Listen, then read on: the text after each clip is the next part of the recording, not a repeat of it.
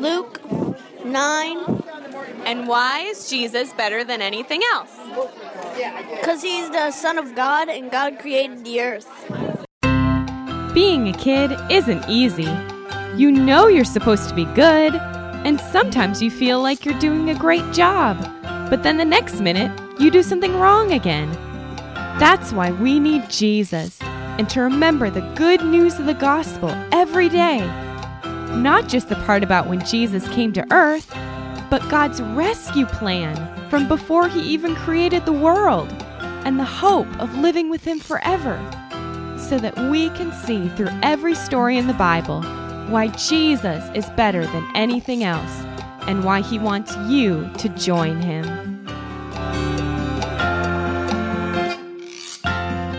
Hey friends, Alicia Yoder here on another episode of the Jesus is Better podcast. Thanks for joining me so we can celebrate Jesus again together. Last week, we saw how Jesus invited Zacchaeus to follow him.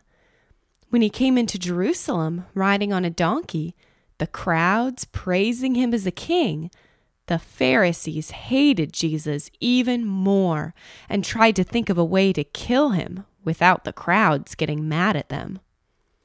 One day, Jesus was teaching the people in the temple courtyard and told this story. A man planted a vineyard, he said. He rented it out to some farmers. Then he went away for a long time. At harvest time, he sent a servant to the renters so they would give him some of the fruit of the vineyard. But the renters beat the servant and sent him away with nothing. So the man sent another servant. They beat that one and treated him badly, sending him away with nothing. The man sent a third servant. The renters wounded him and threw him out. Then the owner of the vineyard said, "What should I do? I will send my son, whom I love. Maybe they will respect him." But when the renters saw the son, they talked the matter over. "This is the one who will receive all the owner's property someday," they said. "Let's kill him. Then everything will be ours." So they threw him out of the vineyard and killed him. What will the owner of the vineyard do to the renters? He will come and kill them and give the vineyard to others. When the people heard this, they said, "We hope this never happens." Jesus looked right at them and said, "Here is something I want you to explain the meaning of. It is written, 'The stone the builders didn't accept has become the most important stone of all. Everyone who falls on that stone will be broken to pieces, but the stone will crush anyone it falls on.'" The teachers of the law and the chief priests looked for a way to arrest Jesus at once. They knew he had told that story against them, but they were afraid of the people. As Jesus looked up, he saw rich people putting their gifts into the temple offering boxes. He also saw a poor widow put in 2 very small copper coins. "What I'm about to tell you is true," Jesus said. "That poor widow has put in more than all the others. All these other people gave a lot because they're rich. But even though she is poor, she put in everything she had to live on." Later, some of Jesus' disciples were talking about the temple. They spoke about how it was decorated with beautiful stones and with gifts that honored God. But Jesus asked, "Do you see all this? The time will come when not one stone will be left on top of another. Every stone will be thrown down." "Teacher," they asked, "when will these things happen? And what will be the sign that they're about to take place?" Jesus replied, "Keep watch. Be careful that you're not fooled. Many will come in my name. They will claim, 'I am he,' and they will say, The time is near." Don't follow them. Don't be afraid when you hear about wars and about fighting against rulers. Those things must happen first, but the end will not come right away. Then Jesus said to them, "Nation will fight against nation. Kingdom will fight against kingdom. In many places there will be powerful earthquakes. People will go hungry. There will be terrible sicknesses.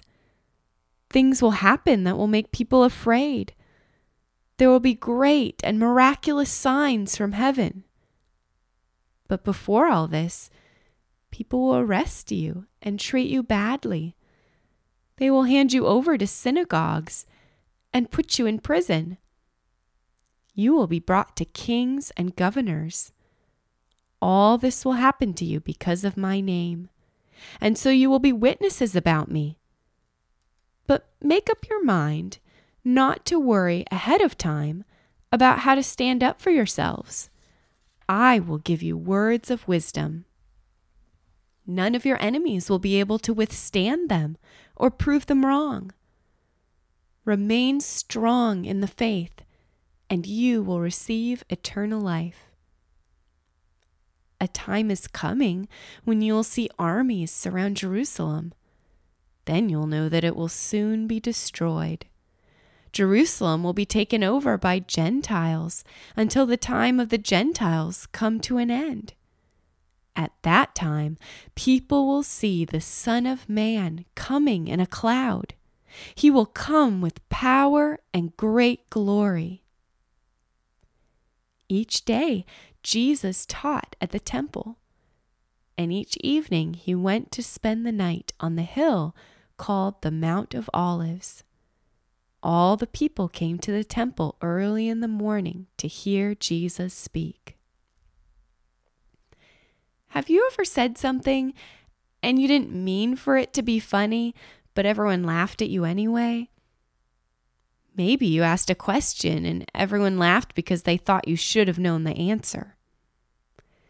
The Pharisees were so sure that Jesus was wrong, they tried to ask him hard questions that he wouldn't be able to answer and trick him into saying something that was wrong. But it never worked because Jesus was God and was completely perfect. Every word Jesus spoke and taught in the temple was truth. But the ears of the Pharisees and priests and teachers of the law were plugged up with Satan's lies. They couldn't receive God's truth because they couldn't accept Jesus as king. They didn't have faith because they thought they already understood how to please God and didn't want Jesus to tell them that they were wrong. You might not feel like you always know the right decision about friendships or schoolwork, even if you pray about it. But when we start out each day telling Jesus that we want him to be our king, he can teach us his wisdom day by day as we make decisions and trust him to help us even when we get it wrong. He's not going to give up on us until his kingdom is here for good and we get to be perfect with him.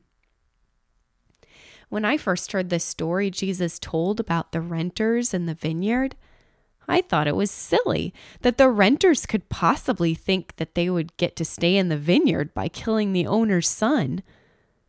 But God reminded me that it does look silly when people try to keep from getting into trouble when they've done wrong. Like a toddler who has chocolate all over her face and says she didn't eat the missing candy bar. The renters tried to hold on to the vineyard, but they ended up losing their lives.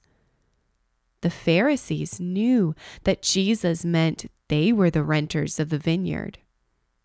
In the story, the owner of the vineyard is God, and the servants the owner sent were the prophets, like Isaiah and Jeremiah and Elijah, who came before Jesus, telling the people to turn away from their sins and back to God.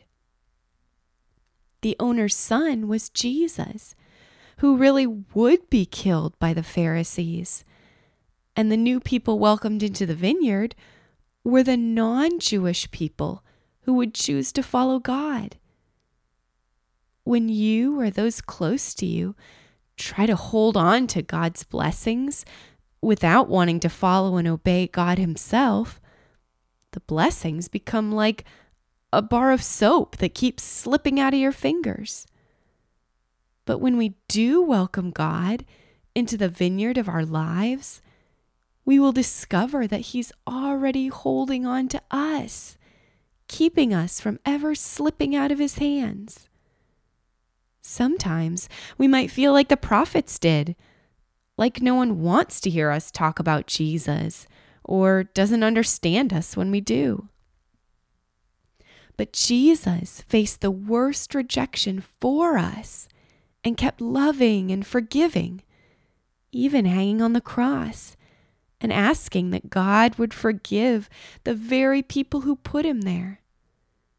He did that so we could keep loving the big and little people he's placed in our lives through talking with them and praying for them and helping them so that they too can be a part of God's vineyard that will last forever. Have you ever walked into a room thinking you were alone because it was so quiet and then realized someone was sitting in the chair in the corner? Who do you see every week but don't usually notice much? Someone who cleans your school? A quiet kid on the playground? Your older brother who doesn't talk much when he comes home from school? Most people probably didn't notice the widow coming into the temple with her 2 small coins. But Jesus saw that she put so much more into the offering box than just the coins. She also put in the faith that God would take care of her and that it was worth giving what she had to God, even though the rich could give far more money. In one of Jesus's teaching times, he said that anyone who is hungry and thirsty for righteousness would be filled, and that those who were poor in spirit or knew how much they needed God would have the kingdom of heaven. When the widow gave her coins, she showed that she wanted her whole life to belong to God, and he invites us to do the same. It doesn't matter if we feel rich or poor when we say something like, God, I know that you own everything I have, and I want you to own my heart too. Would you show me how to take care of the money and time and people in my life? The disciples saw the temple building with very different eyes than Jesus did.